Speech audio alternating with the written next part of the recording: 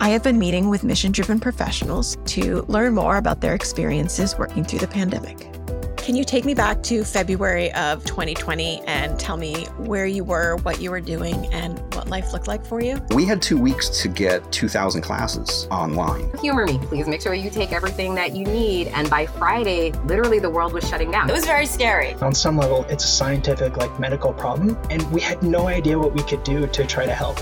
And it became really evident really quickly that moving everything onto Zoom and working remote was going to be the least of our challenges. Look, this is a real problem that a lot of us are struggling with, and your leadership, you're kind of handling this in a way where it's gonna, excuse my language, people over because you're delaying a decision that's impacting people's livelihoods. Everyone agreed that I'd most likely been exposed, or at the very least that it probably wasn't worth taking the risk. And almost immediately there was still a pressure for me to come back into work. Worrying about daycare closures, worrying about if the other parents were being as vigilant as we were. Murder of George Floyd and the Black Lives Matter could not say something about that.